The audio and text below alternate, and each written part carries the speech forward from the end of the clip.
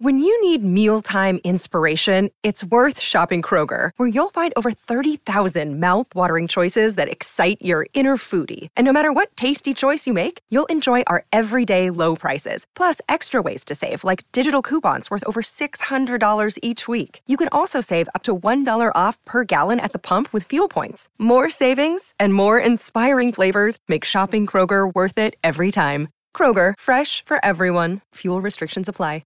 Another day is here, and you're ready for it. What to wear? Check. Breakfast, lunch, and dinner? Check. Planning for what's next and how to save for it?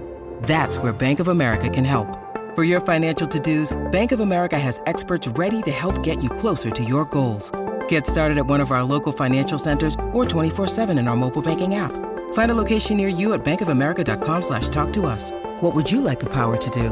Mobile banking requires downloading the app and is only available for select devices. Message and data rates may apply. Bank of America N.A., member FDIC. Hello, everybody. This is Marshall Poe. I'm the editor of the New Books Network. NBN listeners like to read books and buy them. So we thought we'd tell you that right now, our friends at Princeton University Press are having a remarkable site-wide sale. You can get 50% off books, including ebooks and audiobooks, with the code 50, F-I-F-T-Y, at checkout until May 31. You can save some real money on Princeton University Press books. I encourage you to go there and check it out. Welcome to the New Books Network.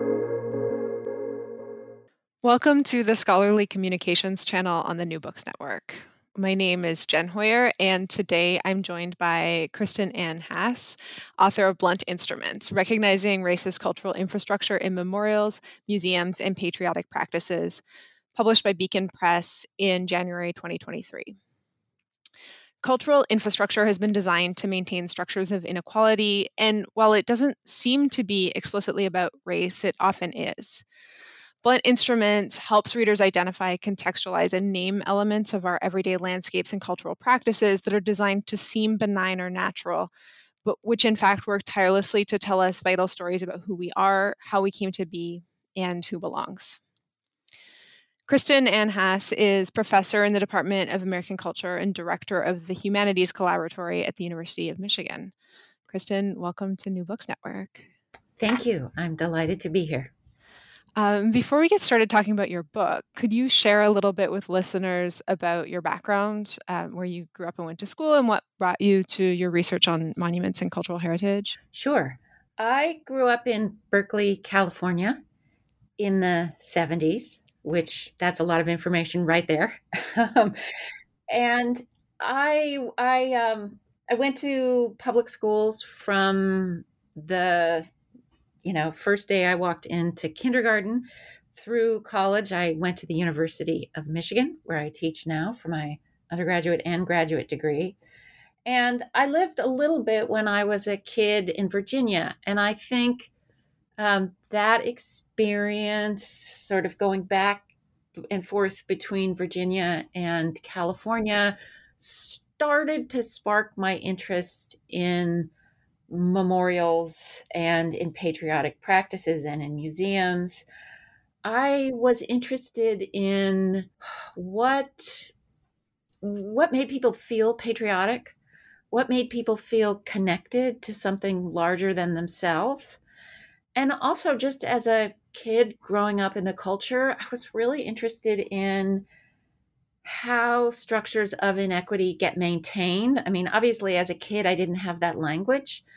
But going to the Berkeley public schools that were not segregated, schools in which all different kinds of kids from different economic and racial backgrounds went to school together every day, it was clear to me that the culture was telling me something that was a lie, that we were all living with a series of lies about race, about gender.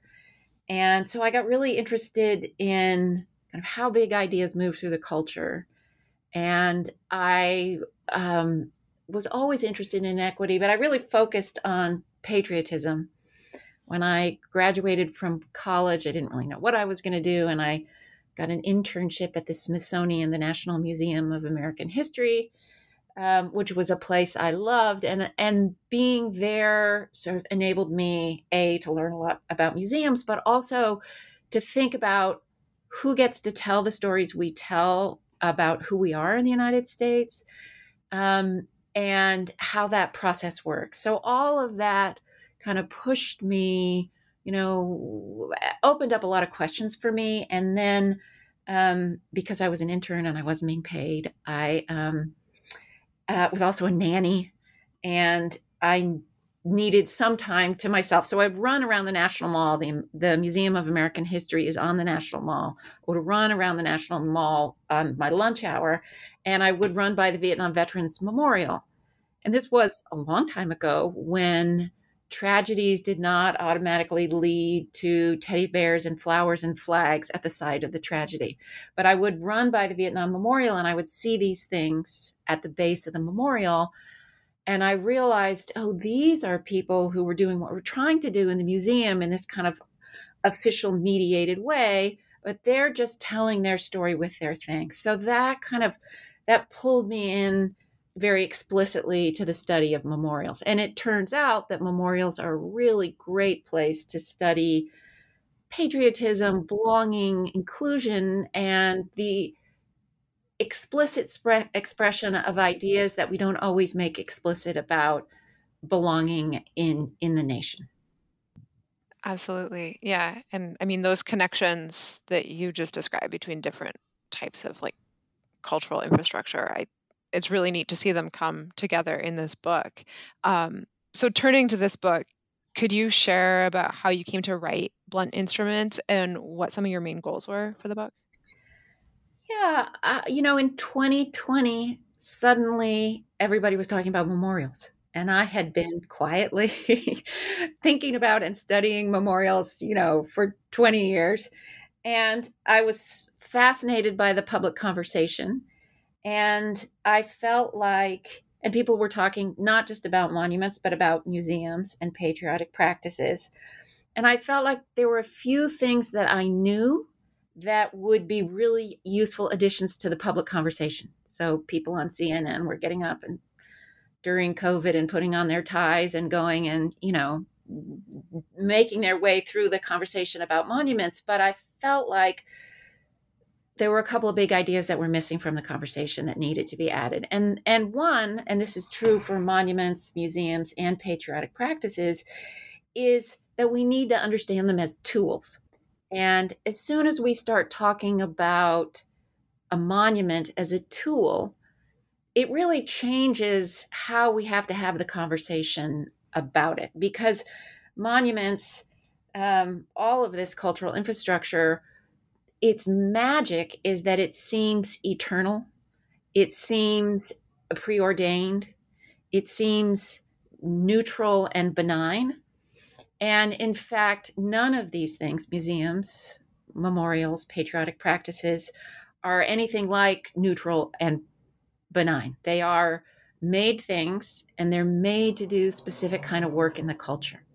So I decided to write this book because I felt like, wait, yes, all of these debates about monuments and about what we need to do to decolonize the museum and how we need to rethink our patriotic practices are fantastic. But the debates were happening at what seemed to me kind of a surface level because they weren't really seeing them as tools, and they weren't seeing these things as part of a structure, part of a system that existed, a system of cultural infrastructure. And so to get back to my earlier remark about sort of observing the culture as a child and thinking, how does the lie of inequity get maintained? It seemed to me as an adult, an important part of the answer is the lies about inequity get maintained in the culture through this cultural infrastructure that most of us are participate in a kind of benign way, but aren't really aware of and don't really see as a system that defines who we are and who gets to belong, if that makes sense. Yeah, no, absolutely. I feel like what you have added gives a lot of nuance to help us see that more clearly. And so then moving into the main content of the book, there's 3 major sections: memorials, museums, and patriotic practices. So if we start with the first section on memorials, you do a really clear job of outlining the work that memorials and monuments do. Could you break down some of that work for listeners, maybe with a few examples? Sure. So, as I've already said, the key is to understand them as tools. So when people debate memorials, a lot of the debate has been um, about whether or not history is being changed, or whether or not we're sort of throwing out history or we're rewriting history, and that assumes that the memorials actually represent the past. And in fact, most memorials are a made up version of the past. And most memorials are tools that make up a version of the past to do cultural work for whoever built them. So I break it down very specifically in the book. There are 8, important things to know about monuments. They're powerful. They're made to blend into the landscape. They are more about the time in which they are made than they are about the time about which they are made. So a memorial to the Civil War made in 1919 is more about 1919 than it is about 1865. Memorials are made by people who have something to say. They are not neutral reflections of the world. They are points being made in the world. They invent a past. They do not reflect exactly what happened in the past. And they often reflect anxiety. It's when you walk by a guy on a horse in a park, it's hard to understand that is an expression of anxiety about ideology rather than just uh, uh, um, an unmediated statement of who we are. And finally, memorials use a certain set of conventions that have evolved somewhat over time, but have stayed fairly consistent to do all of this work. And I think for me, I take comfort in the idea that they're made to make a point, and that they're made to in response to anxiety, because you could look at for instance, the Confederate memorials in the landscape and think all of the people who have walked by these memorials over the years share that ideology, were born to share that ideology, have always shared that ideology. But in fact, memorials remind us that somebody felt like they needed to make that argument. That it's not that we were all white people in the southern half of the United States and all white people in the northern half of the United States were born mean and ready to put their boots on the throats of Black and brown people.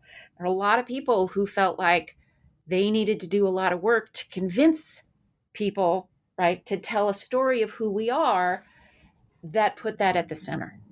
So I think that's some of this is some of these are hard stories to tell, but for me, I take a lot of comfort in the fact that, okay, these are tools that people felt like they had to use to make the argument to support white supremacy, which means there were a lot of people who weren't on board with white supremacy. And I think you asked me for some examples. The Confederate memorials, which have finally in the last 10 years received a huge amount of attention that they really needed to receive, they're much more interesting than the arguments a lot of the public conversation about them would lead us to believe. So the sort of simple argument is their heritage, right? They represent the familial, the bloodline past of a certain group of people, so they're off limits in that way, or that they're not at all about race, which is an argument that just cracks me up. Nothing to see here, folks. Just keep moving. When in fact, I mean, one of the things that I think is really interesting, the familial argument, people now defend these monuments as if they talk about them as if they were built by the mothers of soldiers who fell on the battlefields of, Gettysburg. And in fact, they were built, the war ended in 1865. The movement led by a group of women, the United Daughters of the Confederacy, a very, very smart, powerful, potent group of women. They started to build them in the 1890s. So there's quite a gap between the end of the war and this movement.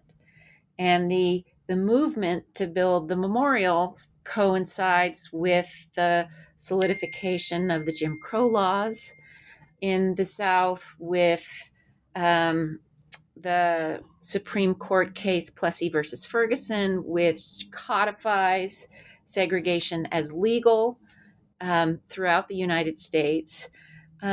These monuments were built to shore up white supremacy, not just to celebrate fallen sons. And I think I use a couple of examples like this, but if you go and read the speeches, and they're pretty easy to find often, that were given at the dedications of these memorials, you come to see, oh yeah, okay, these are tools. And people were using them in a very specific way to support a very specific ideology. My favorite example of this is the story of Silent Sam, who stood for a very long time, 1913 to 1920. I mean, sorry, to 1913 to 2020, maybe 21. A Confederate monument, young figure of a soldier standing on the campus. And when students, starting really in the 1960s, complained, but really more vociferously in the 21st century, the argument was made, he's benign. This is about mothers mourning their children. But if you go and read some of the speeches that were made at the dedication of this monument, one in particular by a guy named Julian Carr tells the story of, he's telling the story in 1913, but it's about 20 years earlier, when he beat a Black woman, whipped her so that her dress was hanging in shreds. So if that's the condition of her dress, you can imagine the condition of her flesh, in front of a whole garrison of law enforcement sent to protect people in the South. So it would have been more than 20 years earlier, but it would have been during Reconstruction. And he tells the story very proudly because they didn't say a word. They didn't stop him. They didn't step in. They didn't protect her. And he says in his speech, so all is well that ends well, right? And that's what we're celebrating with the dedication of this memorial. So if anybody had any question about what the point of building that particular memorial was, he answers it quite explicitly and in, gross and bloody and unsettling terms. So that's an example of of Confederate memorials, and I think it's a pretty powerful one in terms of supporting the idea that these are tools, and they were tools to tell a particular story about race. Yeah, and I love the, I guess, analytical framework that you lay out with showing these clear things that they're doing and applying that to different examples. And then part of your analysis of memorials and monuments is the way that that work shifts over time. Could you speak about how public practices of monument building have changed in U.S. history and how those changes impact the way monuments fit into our landscape? Yeah, it's a pretty interesting story. So before 1890, in the earlier, really before the Civil War, people were not interested in monuments because they seemed European, big, you build a big fancy stone edifice to a monarch, not to an American democratic figure. So people weren't interested really. And there's some examples when people were started to get very anxious about the potential of a civil war. They decided to build the Washington Monument, make the tallest building that they could make, and it was something of a debacle and didn't get finished till after the war. But essentially, our first big investment in memorials came in the 1890s with the building of these Confederate memorials. And then after the First World War, between 1920 and 1980, there was a period where memorials really went out of style. And the veterans of the First World War and the Second World War did not want big stone edifices. They really, and I think it had something to do with, it was kind of clear to them what they had done in the world, and they were celebrated for it, and they knew what was good about what they had done, and they knew what was not good about what they had done, and they wanted to go back to everyday life. So they were interested in living memorials. So no memorials, Confederate memorials, and then a period of living memorials. So lots of swimming pools, basketball courts, auditoriums. I say in the book that my own kids went through their entire childhoods wearing T-shirts that said vets, not because they were thinking of particular veterans, but because they swam on the Veterans Memorial Pool swim team. And the veterans who advocated for the living memorials, they really wanted the infrastructure, the physical infrastructure that would enable people to enjoy the freedoms for which they had fought. So they didn't want stone. And after the Vietnam Memorial, that changed. And it changed after the Vietnam War. It changed because the social position of the Vietnam veteran, like the social position of the Confederate veteran, was unstable. And veterans came home. The war was unpopular. Veterans felt themselves to be ostracized. They didn't get the GI Bill that the World War II vets got. And one veteran went to see the movie The Deer Hunter, which ends with this very moving, after you're traumatized by all the details of the 1979 movie, ends with a very patriotic singing of God Bless America. And he came home from that film and he said, we need to heal the nation. His name is Jan Scruggs. We need to build a memorial. And so he set out to build the Vietnam Veterans Memorial, which started a second memorial boom. And that second memorial boom is quite distinct from the first. They're both sort of fairly preoccupied with race and belonging. But the second boom is about race and militarism and what it means to serve in the U.S. military. And the second boom is very much shaped by the fact that Maya Lin designed the Vietnam Memorial. And she was at the time an architecture student at Yale studying war memorials in France that were built in France after the First World War. And she was taken by the lists of names and by these great walls covered with names. So she designed a memorial that kind of flipped the neoclassical design of the big above ground celebratory memorial. She put black granite reflective panels that were buried 6 feet into the ground and covered them with names. And I think one of the most interesting things she did with that design is previously war memorials had listed the names of the dead alphabetically. Smith, Smith, Smith, Smith, Smith, Smith, Smith. She listed them in the order in which they died. So there's a narrative on every piece of that memorial. And that memorial was controversial, stirred people up. It changed commemorative practices in the United States because people started bringing objects, which they had not done before the Vietnam Memorial. People under 30 grew up in a world where there's a tragedy, people bring their teddy bears. But that didn't exist before this memorial. So it made memorials matter again, and it made them popular again. It also made military elites in Washington quite nervous because it made service in the United States military tragic and rather than heroic. And another thing that the Vietnam War did was ended the draft.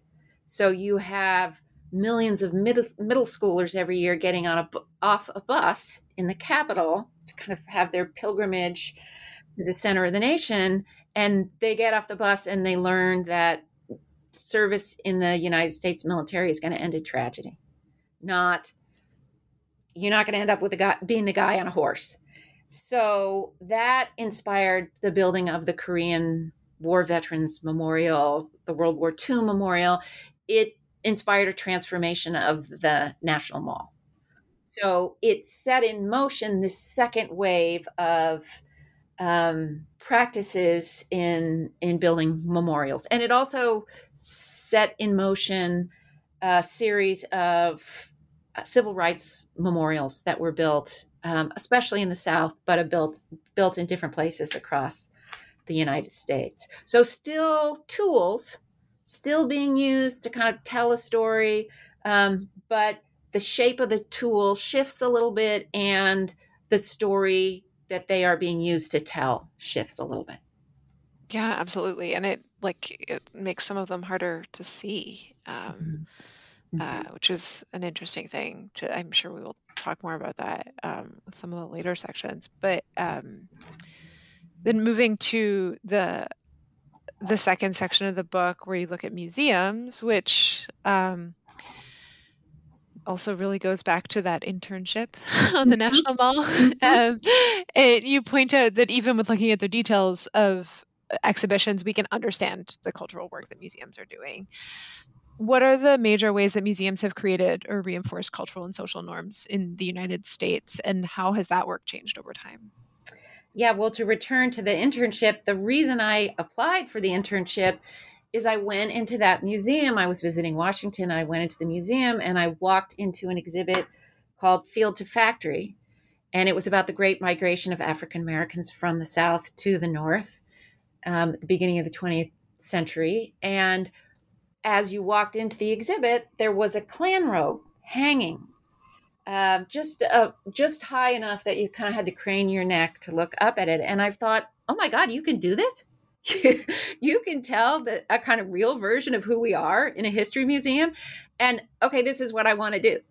But the fact that I had the thought, oh my God, you can do this, reveals that we have certain expectations about what we're going to get, the kind of knowledge that we're going to get in museums that we are not often explicit about, and that museums have not always done a good job of understanding and reacting to. So thinking about the cultural work that museums do, and museums as tools and museums as elements of our cultural infrastructure, is very useful to do with memorials, but they're also different from memorials. And it's useful, I think a lot of the people who have put their energy into building memorials, especially in the earlier memorial boom, had very explicit ideas about race that they wanted to see stay at the center of the culture at all costs. And the history of museums is not the same kind of fervent racist campaign. The history of museums as cultural infrastructure is ends up having a kind of similar result, but is less explicitly the work of racists, white supremacists, and more a sort of broad reflection of ideologies in the culture about race that end up being white supremacists. So the big cultural work that museums do is they convey knowledge, and they do it with authority. And they do it with, like memorials, with the assumption that they are neutral, that they are benign, that they are not taking a position. And that's really fundamentally untrue about all museums, right? That they are not neutral, they are not benign, and they always take a position. And in the history of museums in the United States, this has manifested in a couple of ways. I talk in the book about the American Museum of Natural History in New York City, and how just standing outside the museum until 1 year ago, you got a huge clear hit about the ideology that you were going to get inside the museum, because outside the museum, carved into this big, beautiful neoclassical facade, are the words knowledge, nature, and vision. So you're coming in to learn about the natural world. And in front of the facade was a statue. It was Teddy Roosevelt in the center in a uniform with his clothing, his military uniform, and his weapon, and the saddle that was on his horse, all expressed in fine detail. And on one side, he is flanked by an unnamed, mostly unclothed indigenous figure. And on the other side, he is flanked by a more unclothed, also unnamed African figure. And in a majority Black city, to have that be the story that 5 million kids going into the museum get. And people have been complaining about it for a very long time, but it wasn't until the murder of George Floyd that it was removed. And the idea that could stand as that could stand for so long as a kind of fundamental expression of what you were going to get inside the museum tells you how deep the resistance in museums, even museums run by good people who would seem to have, understand the histories of race and racism. They kept those figures for a very long time that told a very clear message. So that's one, and then you go inside the museum, and in the beautiful great hall, there are still these paintings that tell, and there's language on the walls that tell the same story that was told outside in these figures. Another example that I use in the book to try and get at this is the example of a scene at the beginning of the Black Panther movie. If you haven't seen the movie, this takes about, less than a minute in the movie, but an important character in the movie comes into the museum. That's it's a version of the British Museum. And he is a person of African descent. He's talking to a white female curator, and they're talking about African objects in glass cases. And he is trying to correct her about some of the pieces, and she's not having it.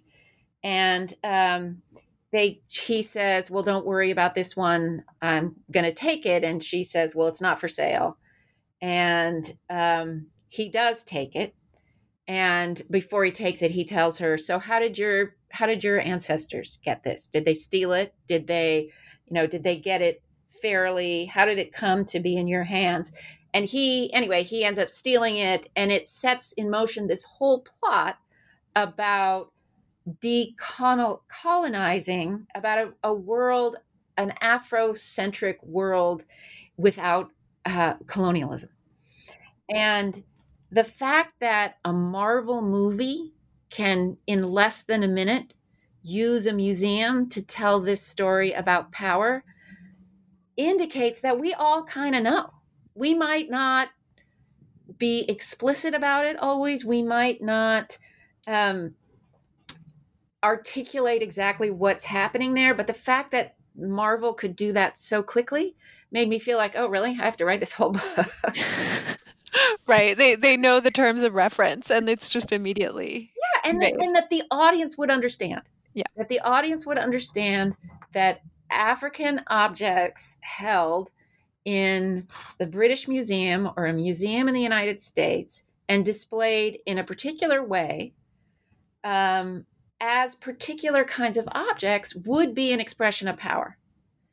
And which isn't to say you couldn't have those objects, but knowing where they came from, how they were acquired, being responsible for that history, and then the interior logics of so many museums were really organized around an argument that would walk kids through, because kids are still the largest population of visitors to most museums, from kind of from savagery, to civilization.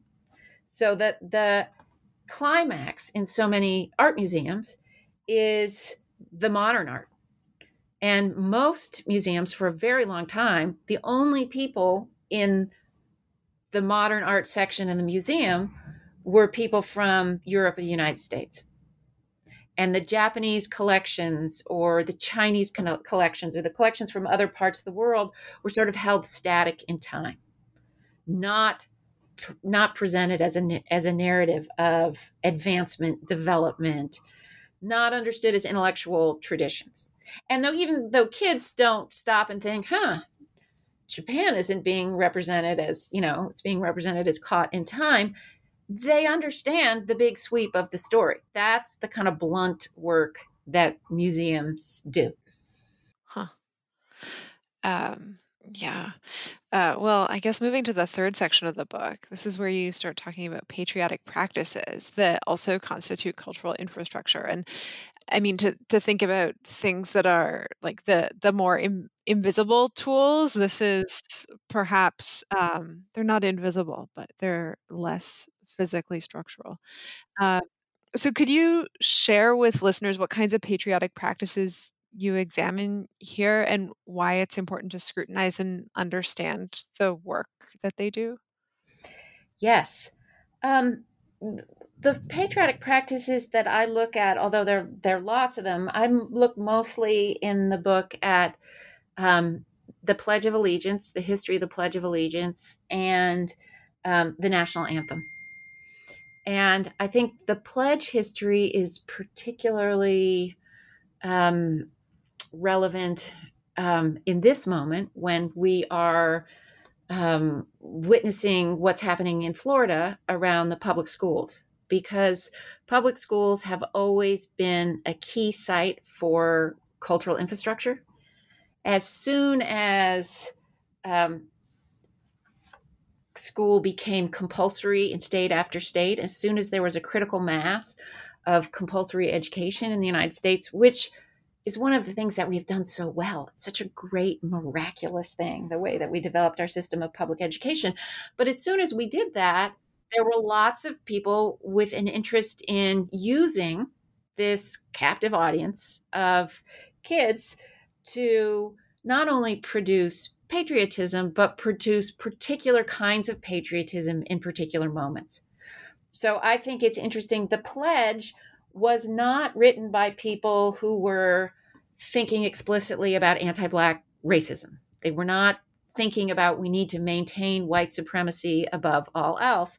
The people, in fact, the author of the pledge was a socialist in Chicago who I think he would be horrified by some of the uses to which it has been put. But the idea was that we were experiencing this great migration of people from Europe coming to work in the industrial economy, people who didn't necessarily speak English, people who didn't understand, didn't have an American ideology other than that there was an opportunity here to be something that you couldn't be where they came from, and maybe just to feed your family. So the Pledge of Allegiance, which was written to unify kids around a particular kind of an American ideology. And if you think about the Pledge of Allegiance to the flag, with liberty and justice for all, the language of the Pledge is really quite beautiful. And so there have been periods where it was, you could get flags for your school if you promised to say the Pledge. The Pledge was sold in various ways by various people across time. And then there have been periods in which the Pledge was required. So I live in Michigan. I think it was 2005, the governor that passed a law requiring all students in public schools not necessarily to say the Pledge, but to stop what they were doing for a certain amount of time every day to enable people to say the Pledge, kids to say the Pledge. So it's a tool when people feel like, okay, we need to harness people around a certain kind of Americanism that has been used in that way. The national anthem is similarly a tool, and of course, it came into public conversation in 2016 most potently when Colin Kaepernick decided to take a knee. Initially, he decided, San Francisco 49er football player, decided not to stand during the national anthem. Originally, he sat on the bench instead of standing. And he did it first in a preseason game. How many people, I don't know how many people watch preseason football games, but, and it created this huge cultural firestorm, way outsized for one person sitting instead of standing. And I think it's really useful to see that reaction as not just a reaction to this one person, but as a reaction to a refusal to participate in cultural infrastructure that was maintaining inequity. And Kaepernick was very clear, I'm doing this because I don't want to stand to support an anthem for a nation that enables this inequity, the murder of unarmed Black people, to continue. So he was calling it out. And the plot thickens a little on the national anthem story because, Trump picked it up and it became, as he said, it was a hot issue for him. It was a great issue. If he talked about it, people loved it.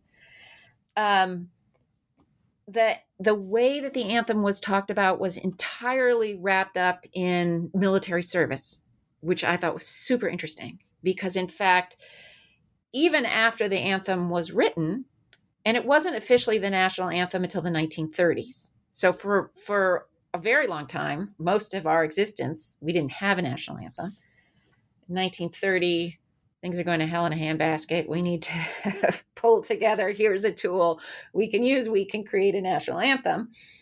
The anthem itself is somewhat controversial because the third lyric that Francis Scott Key wrote in the initial version involves a threat to slaves who were fighting. The song is about the War of 1812. It's a threat. The third verse is a threat to slaves who fought for the British, who promised them their freedom, and hirelings, so indentured servants and enslaved people who fought for the British. So that tells us a little something. But it's interesting because that verse, that lyric got dropped.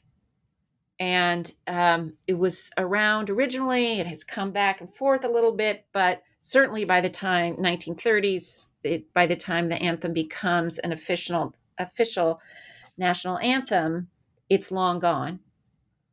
But I think the most interesting piece of the national anthem story in our contemporary moment is that Colin Kaepernick took a knee in 2005. It wasn't until 2009. So, I'm sorry, Kaepernick took a knee in 2016. But anyway, 7 years before that, the Football League started requiring players to be on the field and to stand for the national anthem, which is not something they had done before. So 2009, we're in a war in Iraq, we're in a war in Afghanistan, and the NFL appears to be demonstrating this country-loving patriotism. In fact, as John McCain and Jeff Flake reveal in a report from 2015, what actually happened was the Department of Defense, various entities in the U.S. military started paying the NFL and all the other major sports leagues millions of dollars to engage in unmarked advertising for the military. So Kaepernick, when he is refusing to stand for the anthem, is actually, unbeknownst to him explicitly, reneging on a deal that the league made with the Department of Defense. And the fact that the league lost their minds about Kaepernick taking a knee in 2016 after they had been called out in 2015 tells you something about how entitled they felt to use these tools, not just to tell us who we are and to tell a story of national belonging, but to make money for the league. You know, in the league at this point, profits are quite enormous, and they're trotting out people who are earning $20,000 a year to risk their life in Iraq and Afghanistan, and they're having people clap, and they're behaving as if they're doing it out of the goodness of their heart, when in fact, you know, it's a money grab.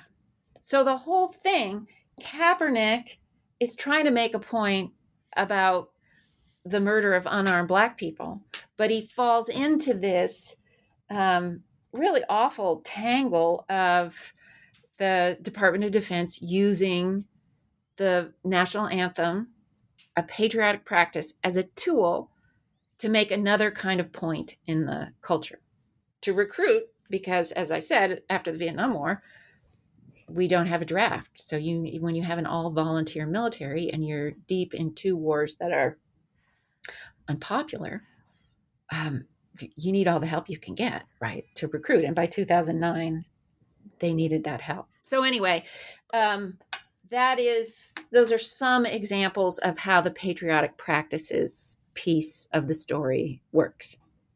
Yeah. And I mean, those examples for me illustrated so clearly how short our memories are, how we think that some of these infrastructures that have always been this way are like 10 years old. Yeah. The way that people talked about the anthem, I thought was so interesting, because in, you know, reporters and people in their op-eds and people on the street talked about, you know, it was such an insult to our veterans. And in fact, you know, especially if you went back to the World War II veterans or the World War I veterans, right?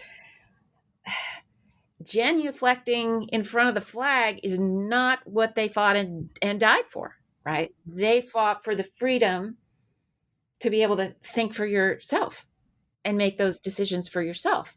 So it's not so much that there's anything wrong with the anthem. The issue is who is being forced to say it, when and where, and why is it so important for them to make sure that everybody understands, and this is a fiction, understands that the anthem is really about military service.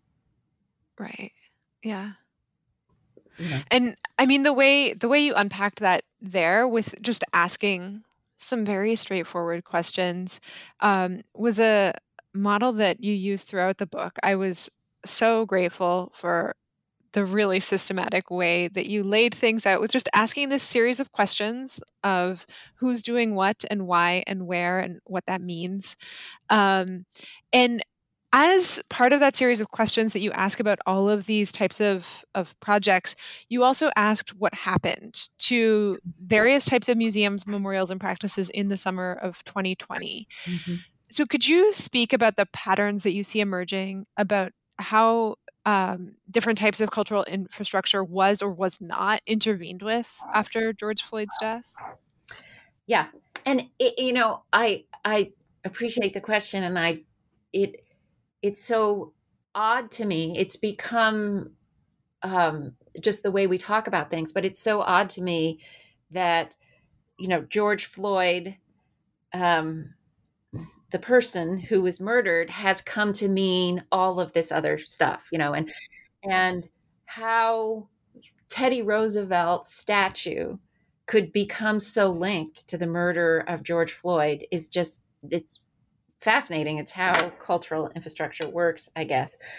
After the murder of Floyd, especially in the summer of 2020, museums started asking themselves questions that many museums had been asking for a long time in various ways, but they started asking the questions much more publicly.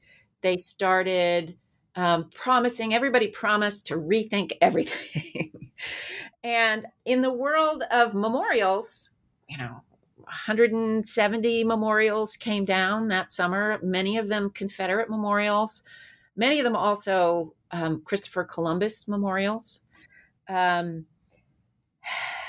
Some of those memorials, especially the Confederate memorials, are protected by the United Daughters of the Confederacy built the memorials. The Sons of the Confederacy, the United Sons of the Confederacy, have been working with the daughters since, I don't know, the 20-teens to put in place mechanisms to protect those memorials. So there are some memorials that have come down that it's still an open question as to what's going to happen to them. There are some that survived that summer that, are just hoping they hold on and keep their head down. Nobody's, people are going to get interested in something else and not come for them. So I think there's dramatic change around memorials after George Floyd, and I think it will. I think it's just not a story that's over. I think that there are powerful people who will fight to put the Confederate memorials back up, who want them to end up in a museum. The case of Silent Sam at the University of North Carolina. The university ended up, I don't know that it's done, but the university was required to pay the Sons of the Confederacy $2.5 million for having taken Silent Sam down and for the future care of the monument. So on the one hand, he's gone. It's a victory. On the other, that's a lot of money for the university to give for the maintenance of a memorial to someone who was fighting to protect the right to enslave humans. So I think that question is very much still wide open. And I think the same is true in museums and with patriotic practices. I think in the case of patriotic practices, people weren't as central in that. Sort of felt like Kaepernick, even though he was talking about police brutality and the murder of unarmed Black and brown people, he didn't get a job. Nobody hired him. He remained outside the National Football League, and his story wasn't returned to with the same, although the NFL did put, racism, anti-racist slogans on helmets. There was movement there. I think the relationship between the anthem and military service, whereas in a lot of these other places, there was a crack, the sort of logic was cracked open a little bit. I don't think that has moved. I don't think the murder of George Floyd moved that. I think in museums, I mean, there were all these conversations and symposium, and everybody was writing an op-ed, and I think the actual work of changing museums will be an institution by institution process, and it will be long and harder in some ways than the other questions, because the way in which museums operate, I was saying this a little bit before, the way in which they operate as cultural infrastructure is a little more subtle. It's a little more complicated.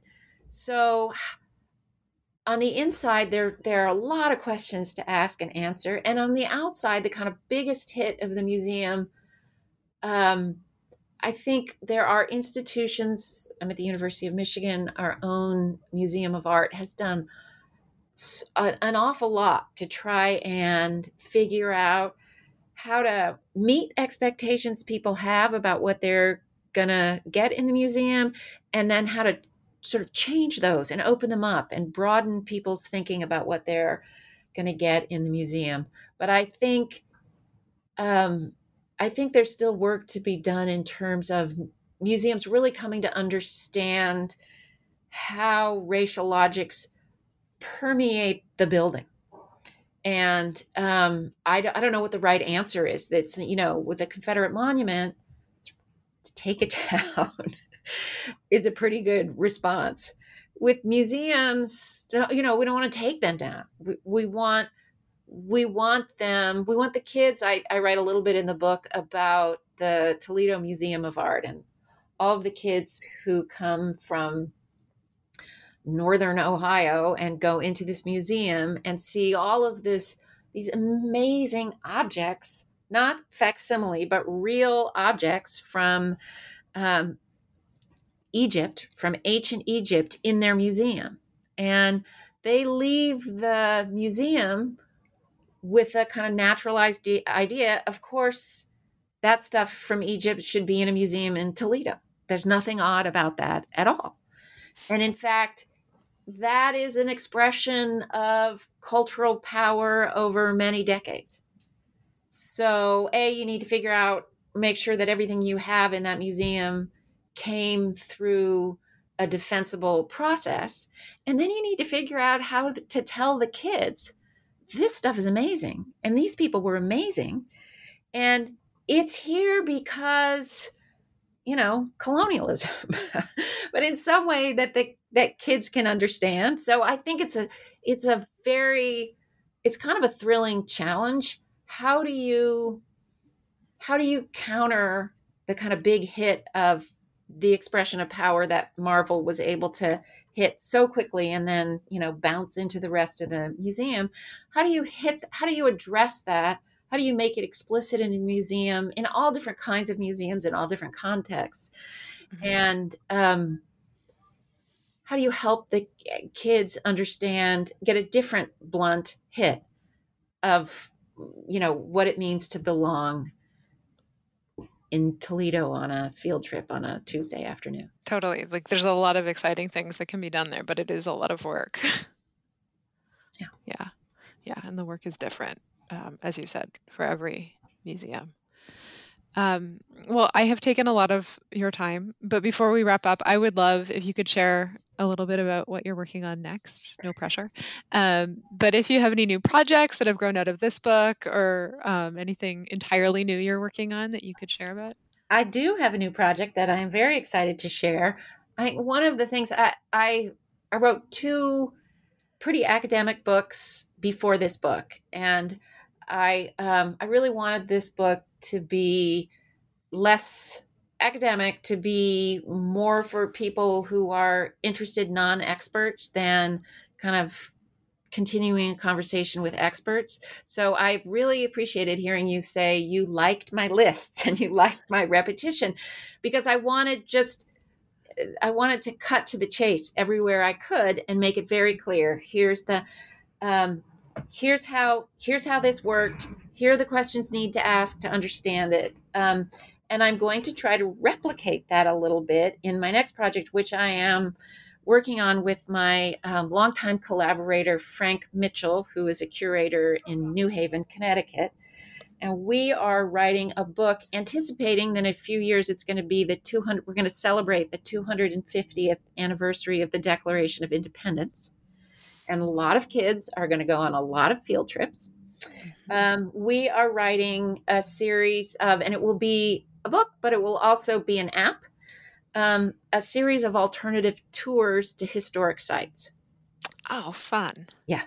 So, and it will be for the students and for the parents and for the teachers. So you can go to a historic site, a monument, a museum, a historic house where kids are going to be going for